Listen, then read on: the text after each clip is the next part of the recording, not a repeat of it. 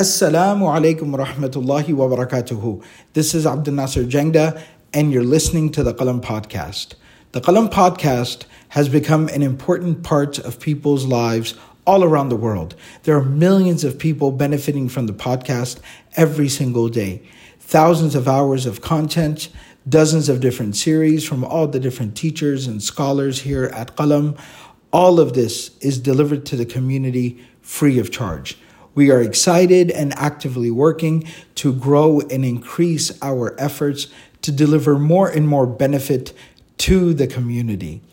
We ask you to support our efforts and become part of the Qalam family. Please go to qalamfamily.com and sign up to contribute to this sadaqah jariyah on a monthly basis. May Allah subhanahu wa ta'ala accept from all of us. Jazakumullahu khairan. Wassalamu alaikum wa rahmatullahi wa barakatuhu. So we are at the last story. Each story has its own amazing set of lessons and reflections. And again, I just want to clarify very, very clearly, without any shadow of a doubt, that what we read here and what we talk about here are reflections of the speech of God, the unimitable speech of God, meaning that this is not something that is definitive. Like when I say this verse, when this verse tells us this, one thing I think about is this. That's not where the reflection stops, okay? The goal of heart work, just to kind of reorient everybody, is that I am not the end-all be-all for knowledge of Islam or Quranic understanding. My job, or what I hope to accomplish, is to demonstrate how I reflect on Quran using things like tafsir and things like that. But regardless, everyone in this room has the ability and the capacity to open up the Quran and to read and reflect. That doesn't mean that a person can establish rulings and legal guidelines, but like Khidr, obviously you're I have to go destroy boats now. That's not what you would do, right? But to reflect on the message, there are layers to Quranic understanding, and some layers do require training, right? But there is the initial layer, the surface, that everyone, even regardless if they're Muslim or not, should be able to read this message and derive benefit from it. That's for everybody. And so I don't want Monday just to become this thing where we show up and we're that's what the Quran is saying, because that's not. I'm just one of many, many people who read and deliver to you the message of what I've learned and what I'm reading, and I want you guys to be able to replicate this on your own. Go home, open the Mus'haf, read, reflect, and think about what Allah is saying and how it applies to you in your situation, right? Inshallah. Okay, so ayah number 83. So we finished the story of Musa and Khidr, where, what was the summary of it? Who can remind us? Who's Khidr? Oh. You're don't say his name, he might show up. No, who's Khidr? Who was Khidr in the story? Yeah. Isn't he the one who was teaching Musa? Yeah, very good. So he was Prophet Musa's teacher. So Khidr was the teacher of Musa that was anointed by God to fulfill this purpose of teaching him. So Musa, when he sought out and asked Allah, who is the most knowledgeable, or who is the most beloved in terms of knowledge, God responded that the one who is most beloved in terms of knowledge is the one who seeks knowledge, even though they already possess some, they seek it from others. Khidr then was that person. He says, is there anyone like that? Allah responded and said, yes, there is a person, his name is Khidr, and we gave him knowledge. And then Musa said, where do I find him? And he went on this journey and he found Khidr. And he said to Khidr, what? Can you teach me? Teach me things that I don't know. I'm a prophet and I know certain things, but I want to know what God has given to you, right? God told me that he bestowed you with certain knowledge, and I want to know those things. So Khidr told him what? No. Very good. No. Khidr said, no, it's not going to happen. And Musa said, why? He goes, because you won't be able to handle it. You won't be able to handle it. The knowledge that I have, that God has given me, is something that is really, really difficult to carry. It's difficult to hold on to.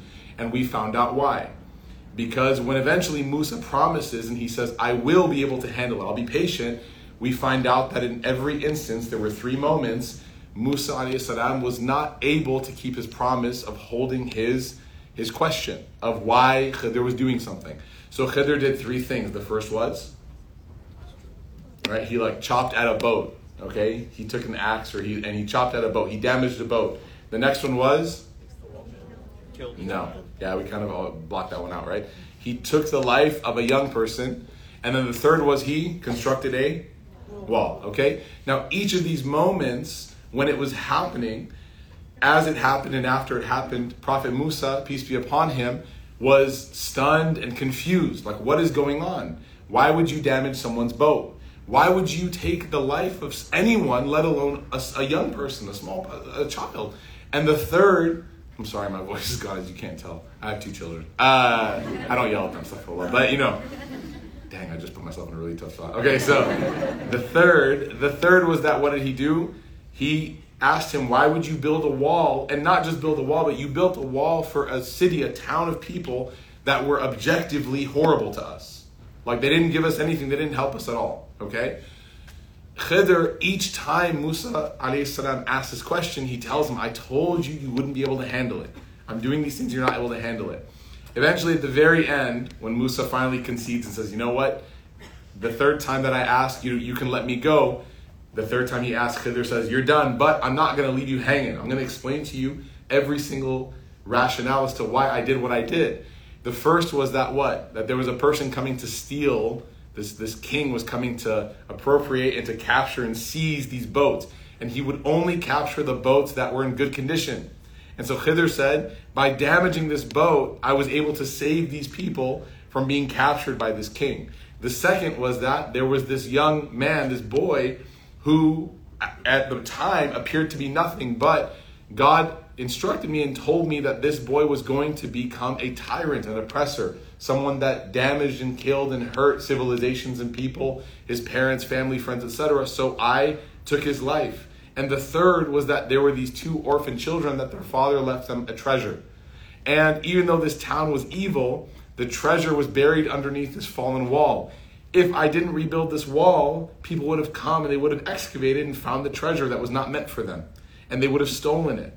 So I did this. Now these three actions, the uniqueness, what the scholars in the tafsir says, I'm sorry guys, excuse me. Zamzam lemonade. No, it's not, I wish. That's a good idea though. When you go for Umrah, just take Gatorade packets and make Zamzamarade. We do it all the time. Okay? So each of these lessons, again, they have a different theme to them, right? The first one is its own theme. The second one is, and the third is something. And Musa alayhi salam, as these things are being explained to him, it becomes clear to us, the reader as well, that there are countless, right? Even though these are three, for us, there are countless moments in life in which something happens and the apparent nature of it is one thing, but the hidden nature of it is something different. Now, what's the difference with Khidr and Musa? Musa is like you and me. Obviously, he's better than us, he's a prophet, but in terms of our humanity, we're the same, in which what? God has not given anyone in this room the knowledge of the future. If he has, see me after, right? Okay, I have some questions. No, he has not. God has not given anyone that knowledge. Musa alayhi salam shares that trait with us. He doesn't know the knowledge of the future, the unseen.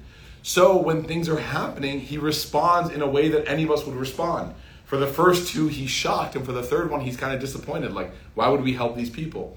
Khidr, on the other hand, is a creation of Allah in which Allah has given him this knowledge. Allah has given him this knowledge. Not normal, by the way. Not something that you see every day. This is a unique, once in an existence occurrence.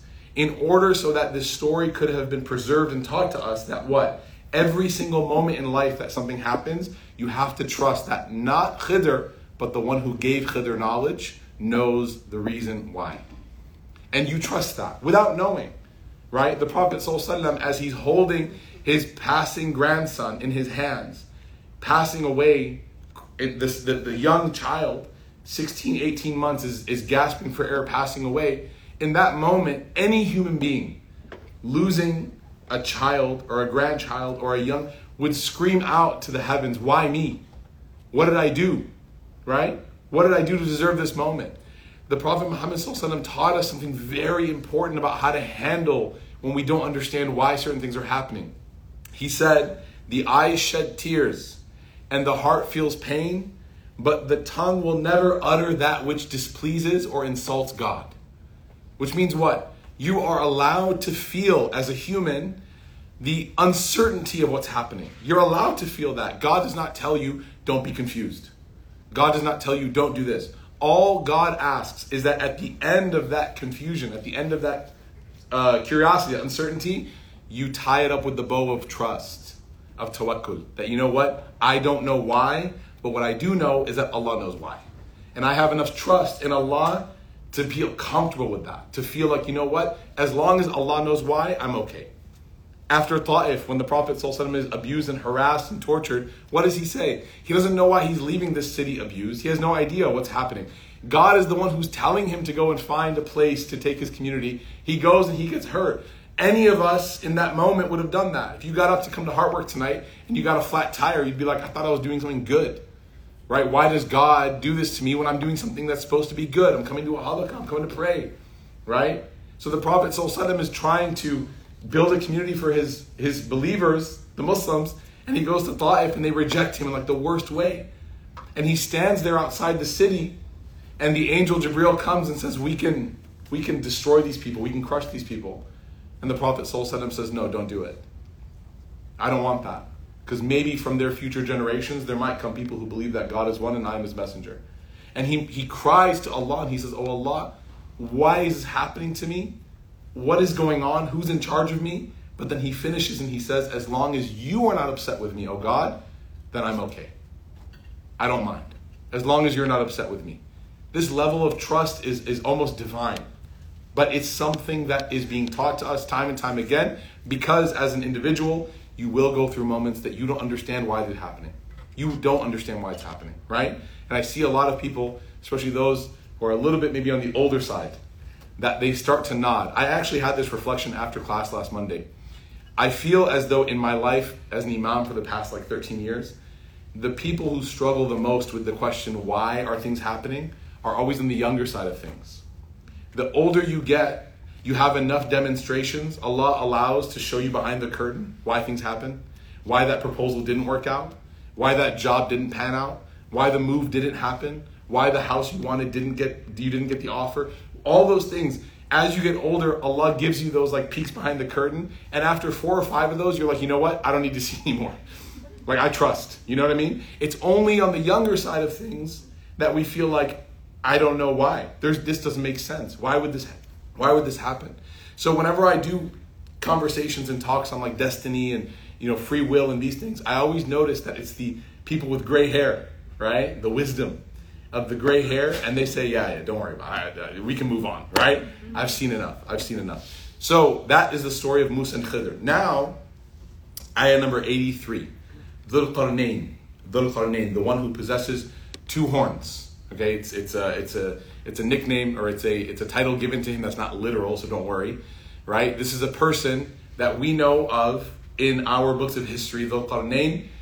There's a little bit of debate as to who he was, but all you need to know is that he was a king, he was a leader, and he was extremely righteous, and God gave him essentially everything. God gave him provisions, God gave him power, God gave him a fortune, right? So whatever you think of Jeff Bezos, more than that, right? Elon Musk, more than that, way more than Elon, okay? May Allah protect us. So, ayah number 83. يَسْأَلُونَكَ عَنِ ذِي الْقَرْنَيْنِ قُلْ سَأَلْتُ عَلَيْكُم مِّنْهُ ذِكْرًا. Or سَأَتْلُو عَلَيْكُم مِّنْهُ ذِكْرًا. The Prophet ﷺ here is being instructed by Allah. He's being told by Allah what? That these people are asking you about Dhul Qarnayn. Do you guys remember way back when the surah began? What's the whole premise of the surah? Why are these 4 stories even here? Who remembers? 3 questions. Huh? 3 questions. Yeah, there were questions. The Quraysh, the Meccans, are trying to disprove the prophethood of the Prophet Muhammad sallallahu alaihi wasallam. And so they go and they seek counsel. And who do they seek counsel from? They seek counsel from the community of Jewish people who also receive revelation. The community of Jewish people say, look, if he is in fact receiving revelation from God, then ask him about these 3 stories. These are 3 stories that we know about from our tradition, from our books. Ask him if he knows. So they go back to the Prophet ﷺ and they ask him about these stories. Right? One of them is the story of Dhul Qarnayn. So Allah now is responding, and He says, يَسْأَلُونَكَ عَنْ ذِي الْقَرْنَيْنِ. They ask you about this person, Dhul Qarnayn. سَأَتْلُو عَلَيْكُم مِّنْهُ ذِكْرًا. So tell them that I'm going to tell you about him. I'm going to go ahead and I'm going to tell you his story. Okay? Number one, why is this verse important? You guys ever get asked questions by people about Islam? Yes or no? Yes. Okay? Go back to Islam. You guys ever get that? Right? Okay? Are you Islam? Right? So there's a lot of that. You guys ask questions. Why do you do this? Why don't you do that? What does this mean? What does that mean? Right? How many of you have ever been asked a question and you don't know the answer? Come on, guys. Everyone after class is like, I need your help.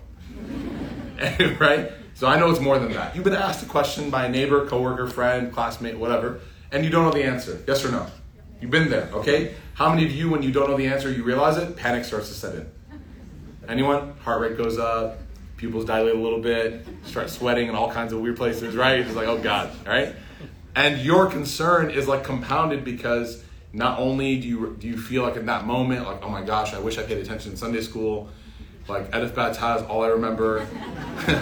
And then you got, the pressure of like being the other, and then Islamophobia, and like we're the reason that everyone takes their shoes off when they travel, and just all this stuff.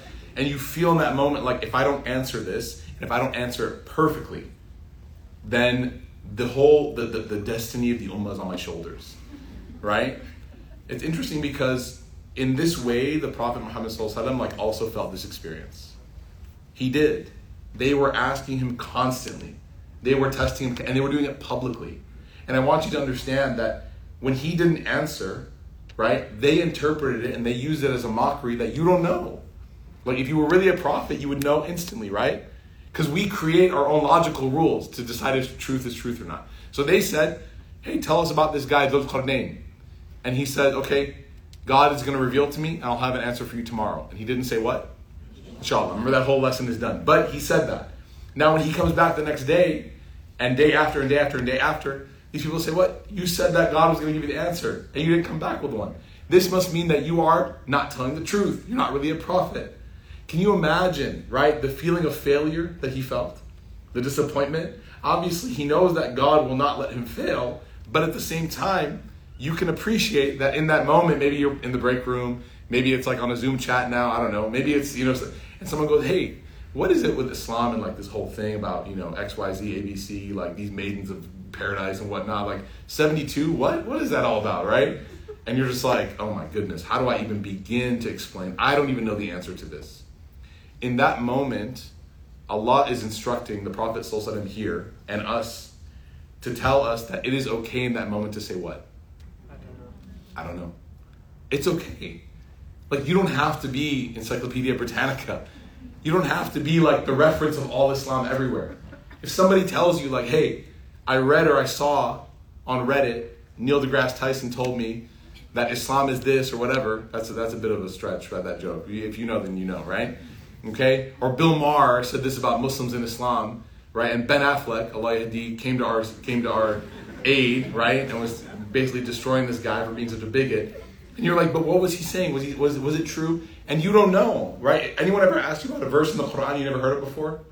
Or a hadith and you're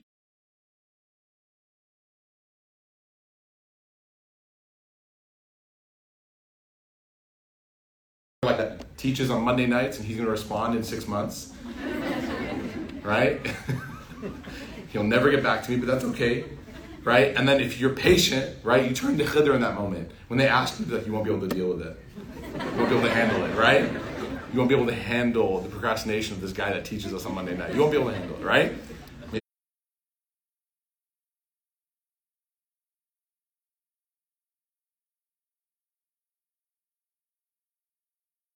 Maybe I'm just khidring all of you, right?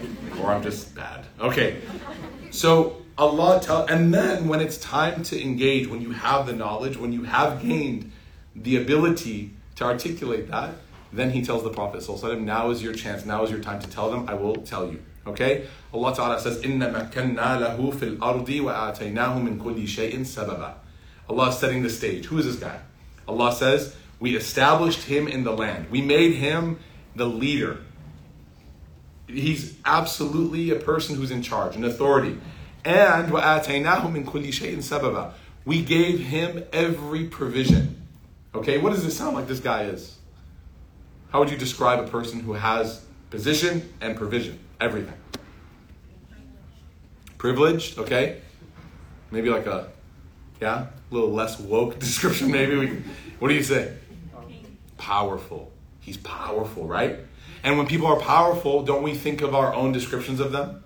Typically, is a powerful person like good or bad? Typically, why? Because power corrupts and absolute power corrupts?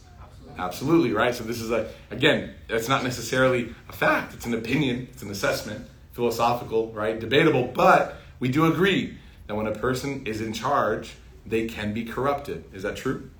All right, all of you are thinking of your direct report. You're like, yes, all right? Your supervisor. No, it happens. You know, and this is something that's very interesting. A lot of you maybe just checked out right now. You're like, you know what? I'm not in charge of anything. This halakha is a waste of time. Should have had more lemonade. Every person in here is in fact a leader. The Prophet ﷺ said, "Kullukum ra'in." All of you are shepherds. Wa kullukum mas'ulun an ra'itihi. All of you will be asked about your flock. Now, some of you, your flock is not what you're thinking of. Like for some of you, you might be a specific leader of like your friends group.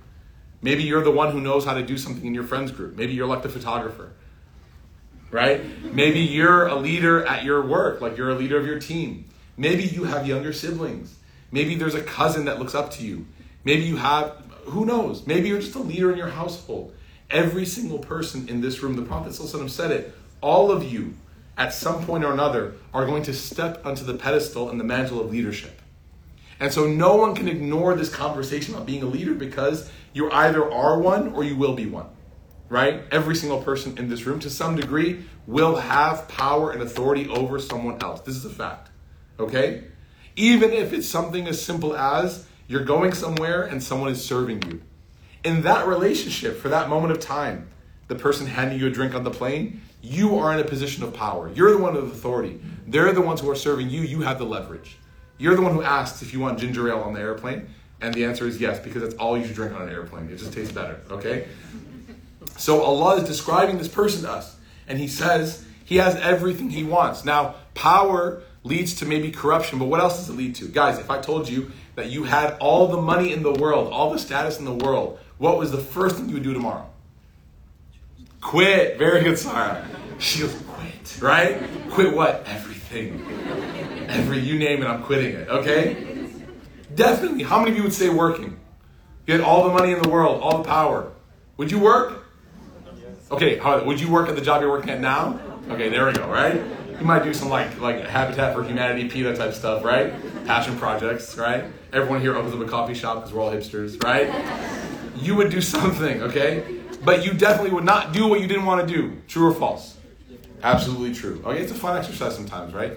If someone promised you $10 million a year and they said you have to pick a career, you have to pick a career. It could be anything. Ask yourself, what would it be? And you'll find out that you've been indoctrinated by your parents. Okay, so, to be something simple. But not all passion projects pan out, so be careful. Sometimes hobbies should stay hobbies. But Allah is describing this person. Why is he describing this person? God, I really can't hit that. I know.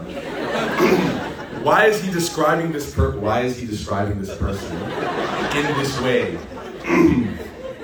So that we can understand. Stop laughing at me. So that we can understand and appreciate what we're about to witness from him. Okay? Allah is setting the scene for us. He's like, I'm talking about a person that has been given everything a human could want. Power and provision. Now let's learn about him. فَأَتْبَعَ سَبَبًا. One verse, 85. 3 words. فَأَتْبَعَ سَبَبًا. He has everything, so he started to take a course. He started to move. It's interesting, because when you think about being given everything you've ever wanted, the first description that I would give myself is, I get to take a day off. Right? I don't have to go. I don't have to do anything. I don't have to do this. I don't have to do that. I always say, if I ever make it rich, inshallah, the first thing I'm hiring is a chef. Not because I don't like cooking, but because chefs are just amazing, and it's an ultimate flex. I don't want a big house. I just want a chef. Okay? People would stop doing what otherwise they would have to do. You wouldn't get up and do your laundry. You'd probably pay someone to do that. You wouldn't cook. You wouldn't clean. You wouldn't do anything. You would chill, right? Ask yourself, what do you do on payday? When you're getting paid every 2 weeks, do you really hustle at work? Right now, you're like, I'm good, right? Today is boba day, right? On the way home, I get to pick up something nice for me. Treat yourself. Because why? Because provision, it can sometimes, even temporarily, it can engender a little bit of laziness, negligence, right? Allah describes him as no. فَأَتْبَعَ سَبَبًا. We gave him provision, and he started hustling. He kept working. He kept doing his job. His job was that he was somebody like Khidr that was given a mission by Allah to live according to the divine principles of faith and to teach people and to serve people. So even though he's powerful and rich, he still goes out and serves people and does things for people. His job was to travel across the world as far as he could and find people and do what he could to engage them in a way that was virtuous. And he goes out there and does it, right? So the number one thing that we should be careful of is that when God gives you provision, don't let that provision take you away from God. The number one dua we should make, if you ever get something good in your life, ask Allah, oh Allah, don't make this something that distracts me from you. Make this something that connects me to you. If you give me a nice place to live, or a good job, or a car, or clothes, don't make this thing you've given me punishment. Right? Because what we get from God can either be blessing or punishment. Not at that moment, but after we use it. If the house that I live in, my focus is decorating and furnishing and making it aesthetic and posting about it, and I don't pray in that house. You know, the Prophet ﷺ, he compared a house that people don't pray to graveyards. He said, don't make your house like the grave. Number one, because we can't pray at graveyards. But number two, because everyone in the grave is dead. If a person doesn't pray, it's almost as if the Prophet ﷺ is saying, what's the difference between a person who doesn't pray and a person who's dead? There's like no difference, right? Because your function on this earth is to pray.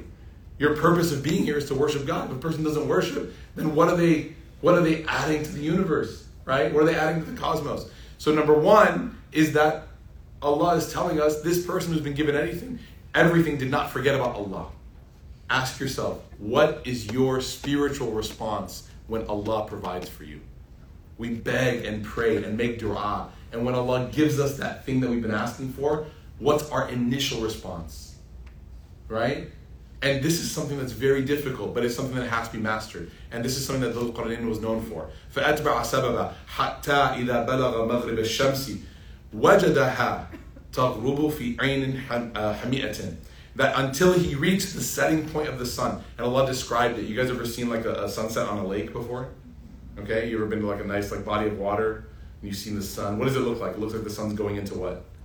Into the water. So that's what Allah is describing. Until he reached the setting point of the sun and it appeared to be setting into the water.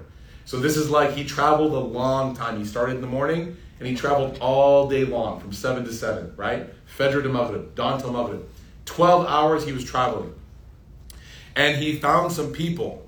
And it said, وَوَجَدَ عِنْدَهَا قَوْمًا قُلْنَا يَا ذُو الْقَرْنَيْنِ إِمَّا أَن تُعَذِّبَ وَإِمَّا أَن تَتَّخِذَ فِيهِمْ حُسْنًا. Allah told Dhul Qarnayn, here's your first test. You found these people. Dhul Qarnayn, you're the powerful one. You're the one that has everything. Up to you. You can either punish them and give them consequences, or you can treat them well. It's your choice, right? And these people, the tafsir says, they were not a particularly good people, right? If you looked at them, they weren't like the most virtuous. So he's telling them, you can either be tough on them and give them consequences, or you can be good to them. Which one will you do? Which one would you guys do? Be good to them. Be good, mashallah. Right, thumbs up. Be good to them. Roots, Monday night. Come to that, right? Okay? How many of us have been taught that like might is right? You guys ever run a camp before? Anyone here been like a youth camp counselor? Try being good to them on the first day.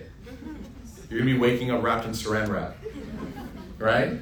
There's a principle, not only in like youth camp leadership, right? May Allah save us, man, from that, right? Those of you who do it, you're the real ones. Okay? There's a principle in management. There's a principle in parenting. right? That might is right. Authority works. You guys know what I'm talking about now? You kind of figuring this out? Okay, how many of your parents regularly told you, your father has told you, I love you? How many of your parents regularly or coincidentally apologized to you when they made a mistake? Okay? You know why? Can I tell you why? Before we all break out into tears because we all realize that we're broken. This is why I can't feel, right? You know why? I'll tell you why. Because I used to do parenting sessions. I used to sit with parents a lot. And I used to tell them things like this. You know what? If you make a mistake, apologize. And you know what they would say?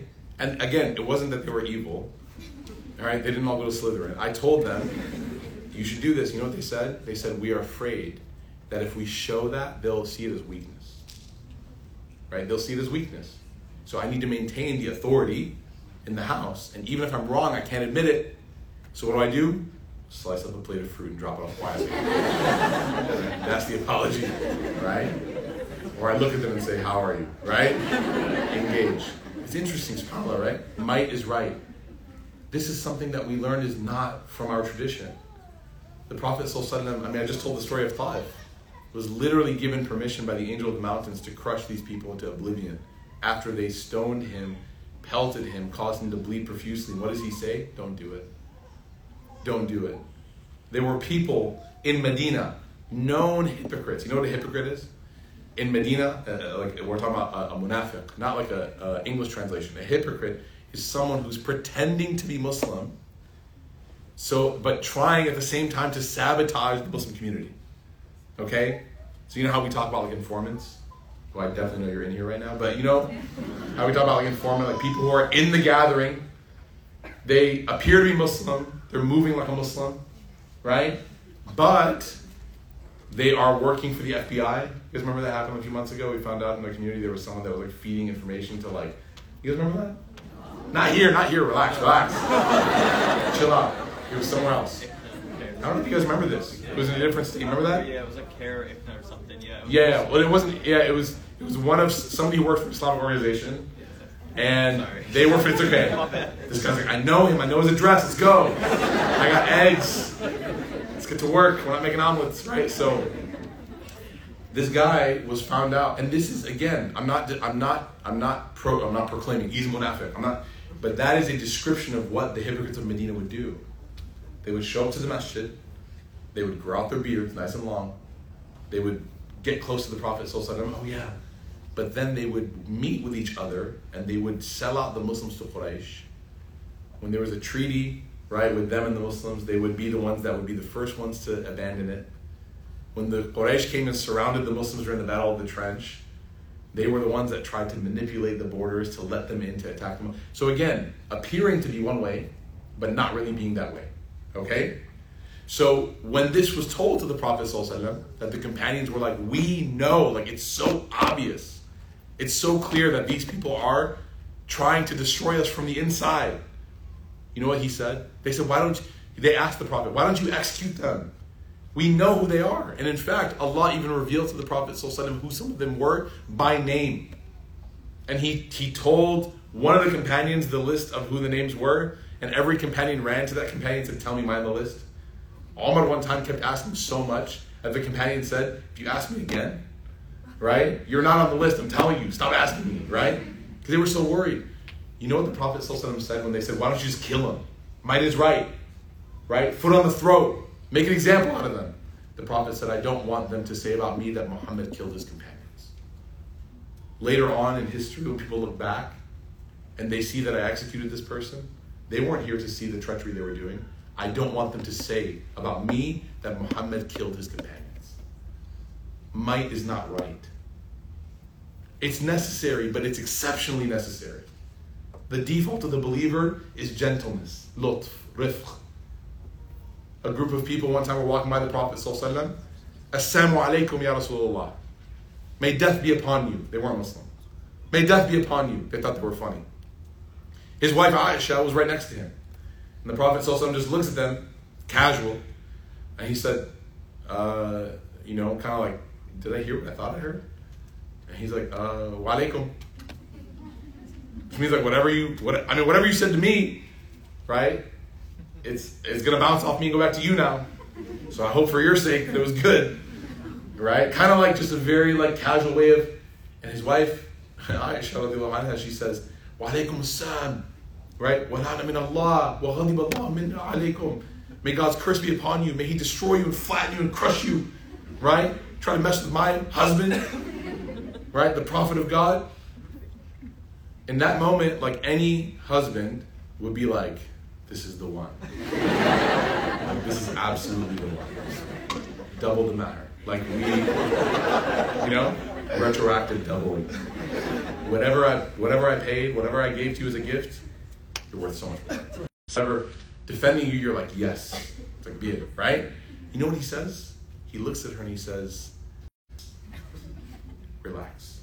And she looks at him and she says, أَوَلَمْ تَسْمَعُ مَا قَالُوا? Like, you didn't hear what they said? She thought, like, why are you telling me relax? And he says, عَلَيْكِ بِالرِّفْقِ. You can't lose your gentleness. إِنَّ اللَّهَ رَفِيقٌ وَيُحِبُّ الرِّفْقِ. Allah is gentle and He loves gentleness. So she asked him, she says, you didn't hear what they said? He says, أَوَلَمْ تَسْمَعِ مَا قُلْتُ? He goes, I don't care about what they said. Are you hearing what I'm saying? It's irrelevant how they treat you. Your default has to be gentleness, compassion. No one's heart was ever won over by might, right? We're in a war of hearts. You understand? So, in this situation, Allah is giving Dhul Qarnayn the test. How are you going to treat these people? Are you going to punish them, or are you going to be good to them? Dhul Qarnayn responds. He says, قَالَ أَمَّا مَنْ ظَلَمَ فَسَوْفَ نُعَذِّبُهُ.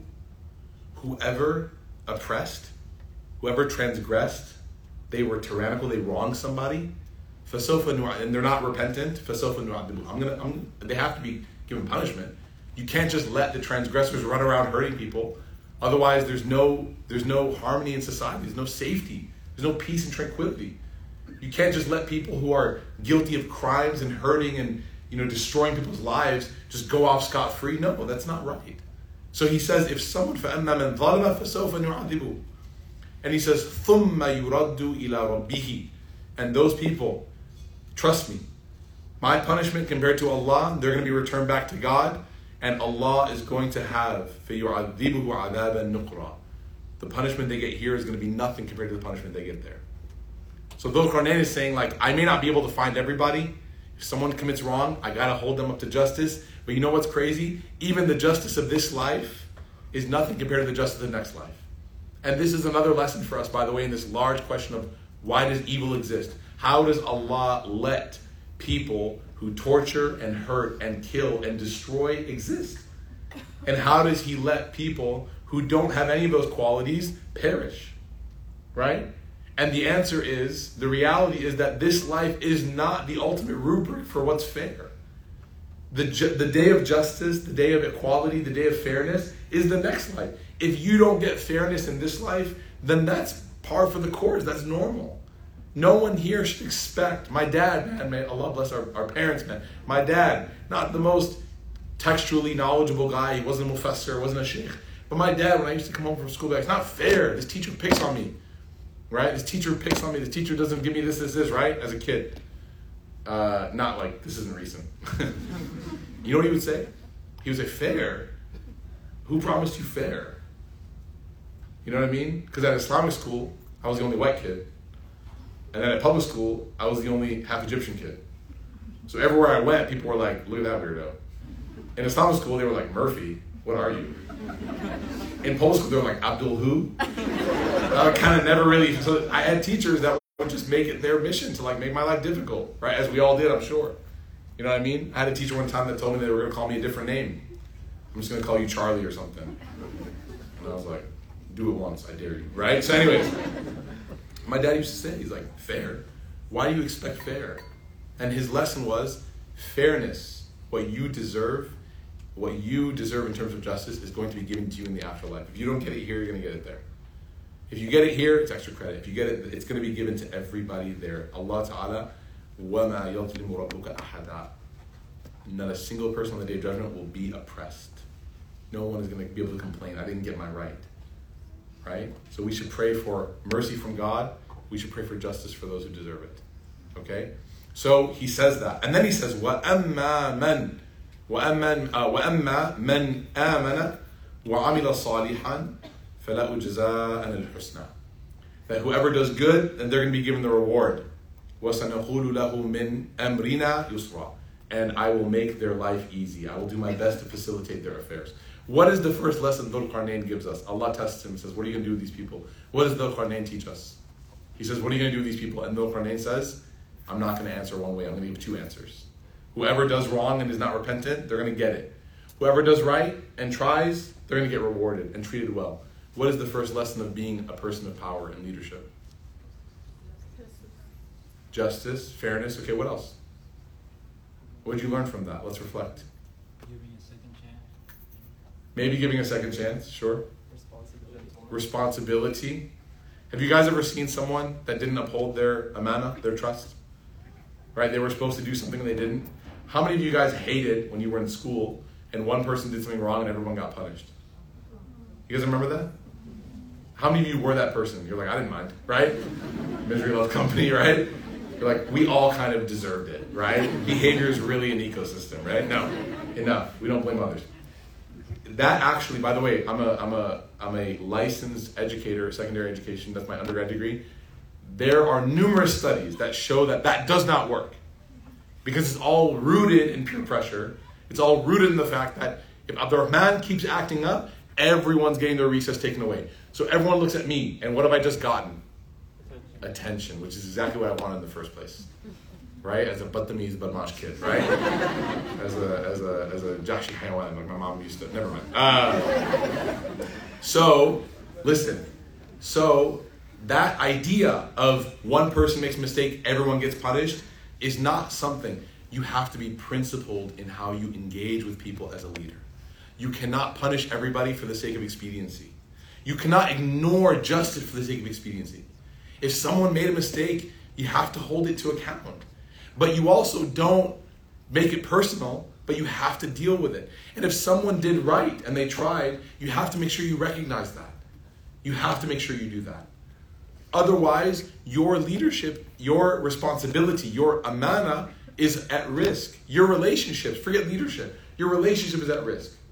If you're friends with people and some friends, right, are doing something that's annoying you, but the other friends in the group are not, don't ghost everybody.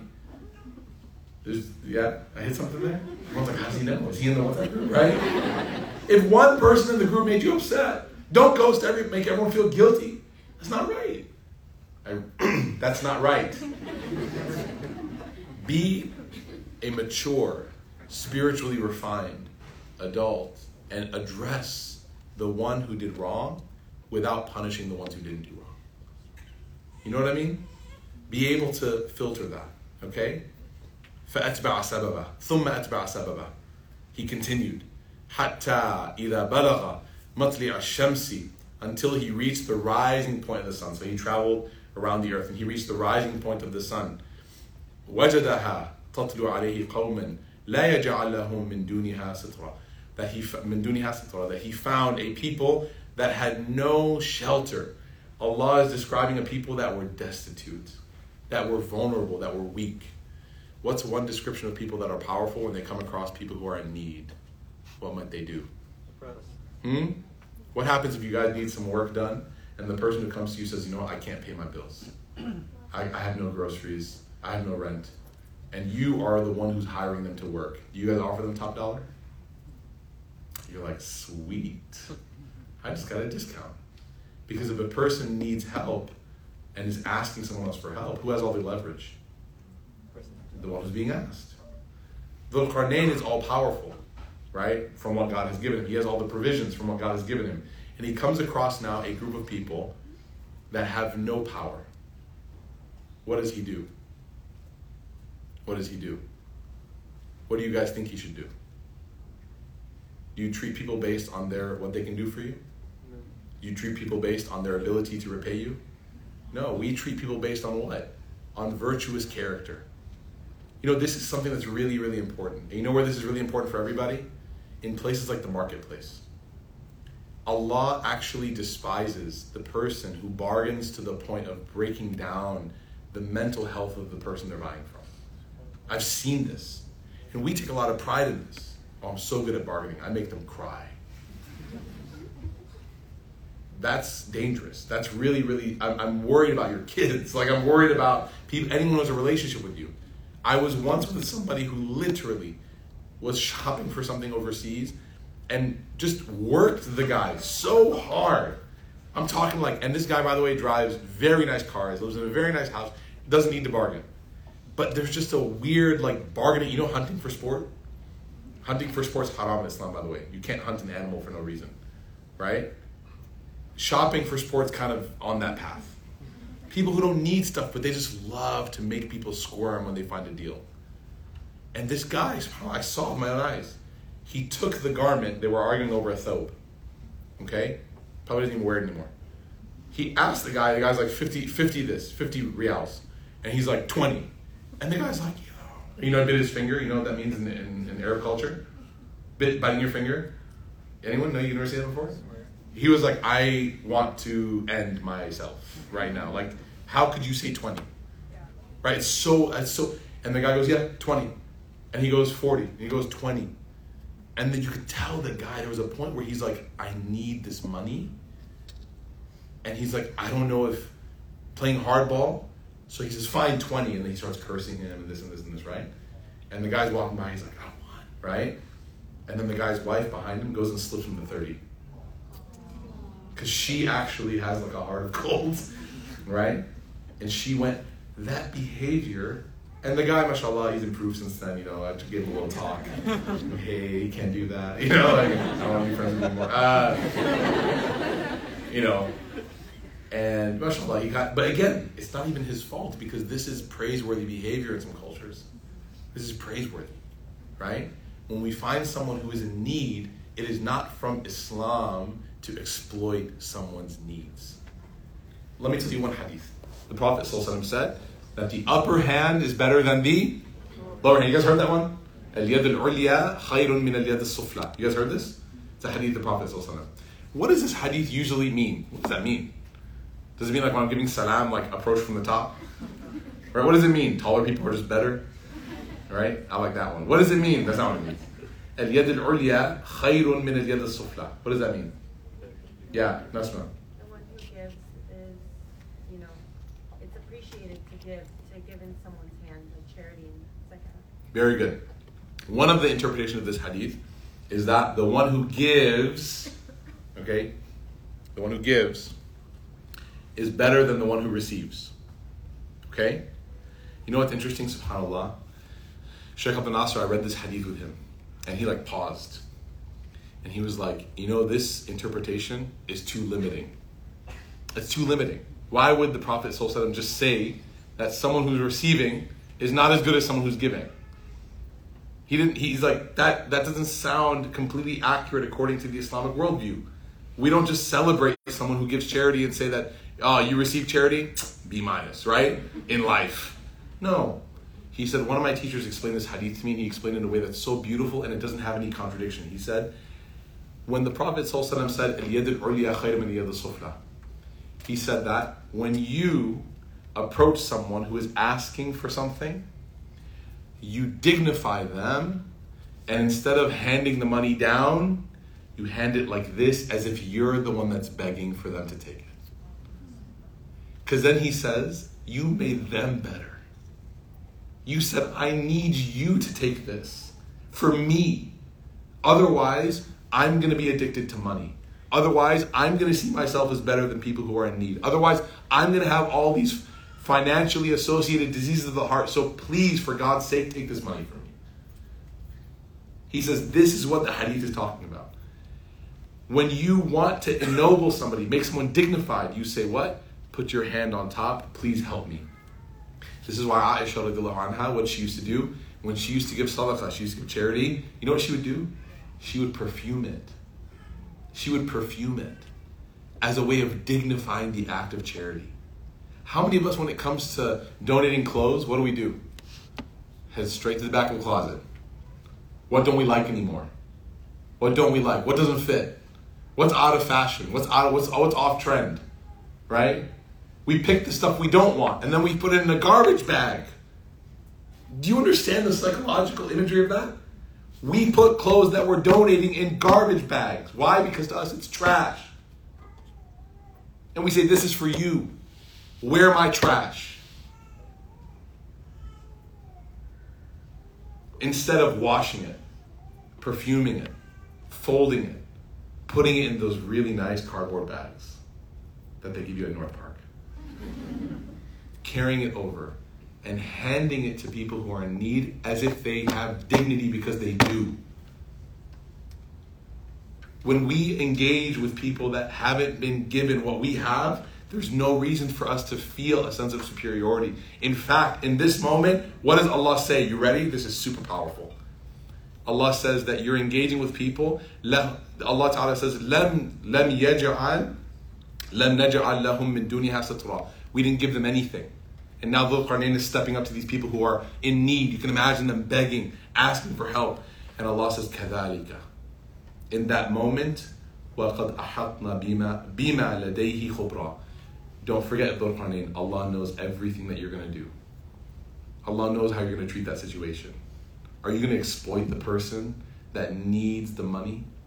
Are you going to make them wish that they never engaged with you, but they need to feed themselves so badly that they gave you a price that was so ridiculous, but they need it because $1 is better than none? Or are you going to honor that person and dignify them the way that the Prophet ﷺ did? There was a man who once came to the Prophet ﷺ and he said, Ya Muhammad, which is how you knew he was a Bedouin.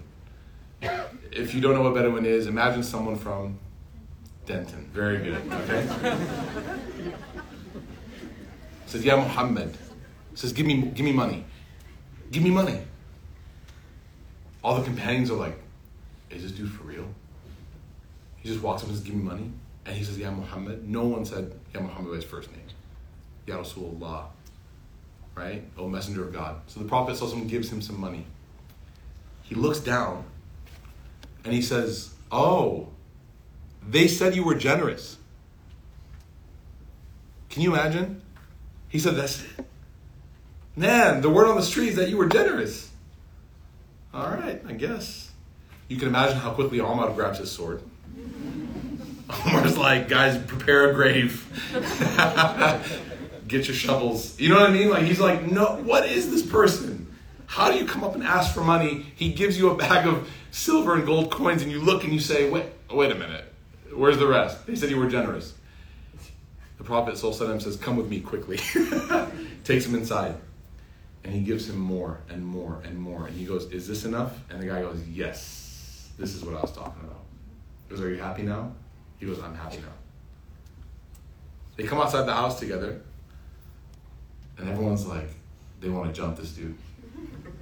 And the Prophet ﷺ comes out with him and they're both smiling.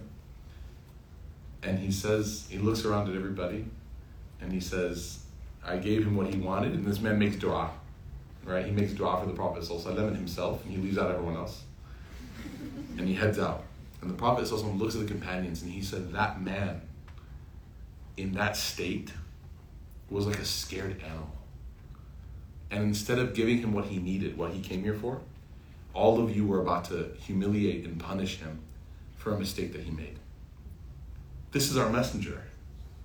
This is our prophet. Like, this is who we're supposed to be acting like. A lot of us wonder, like, why doesn't this Islam thing work in my life so much? Well, we got to look at these stories and we have to at least try to replicate that. We have to do our best. Okay? So Allah is reminding him. All right, the last one, though, will be done, I promise. ثُمَّ أَتْبَعَ سَبَبًا حَتَّى إِذَا بَلَغَ بَيْنَ السَّدَّيْنِ وَجَدَ مِن دُونِهِمَا قَوْمًا لَا يَكَادُونَ يَفْقَهُونَ قَوْلًا. You know what? We'll save this for next week, inshallah. It's too long. It's too long. This one is amazing. This one is incredible, subhanAllah. It is so amazing, subhanAllah. Next week, if Allah gives us life. We ask Allah Ta'ala to allow us to benefit from these lessons. We ask Allah subhanahu wa ta'ala to bless everyone in this room, everyone in this gathering. We ask God to keep us on His path of guidance and the path of virtue and piety and good character. We ask Allah to allow us to refine ourselves, to become the best version of ourselves, so that we can be examples of the life of our Messenger Muhammad sallallahu alaihi wasallam. We ask Allah to forgive us for our shortcomings and to give us lessons that we learn from them, that we don't repeat them. Ameen, ameen, ya Rabbil Alameen. Subhanakallahumma wa bihamdik, nashhadu an la ilaha illa anta, nastaghfiruka wa natubu ilayk. Anyone have any questions before we wrap up, inshallah? I know it's getting a little late, so I'm trying to wrap up. Yeah?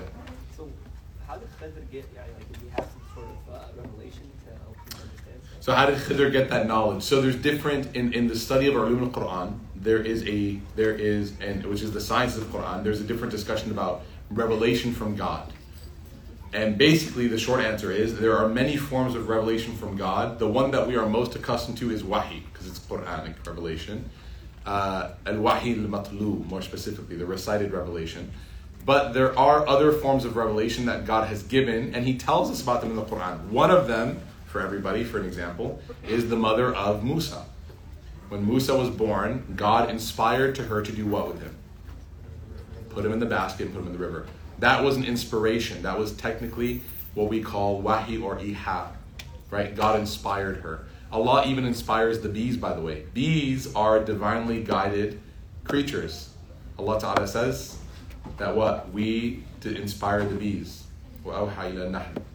Right? So there are forms of revelation that God gives to creatures that are not Quranic revelation, but they are moments of inspiration.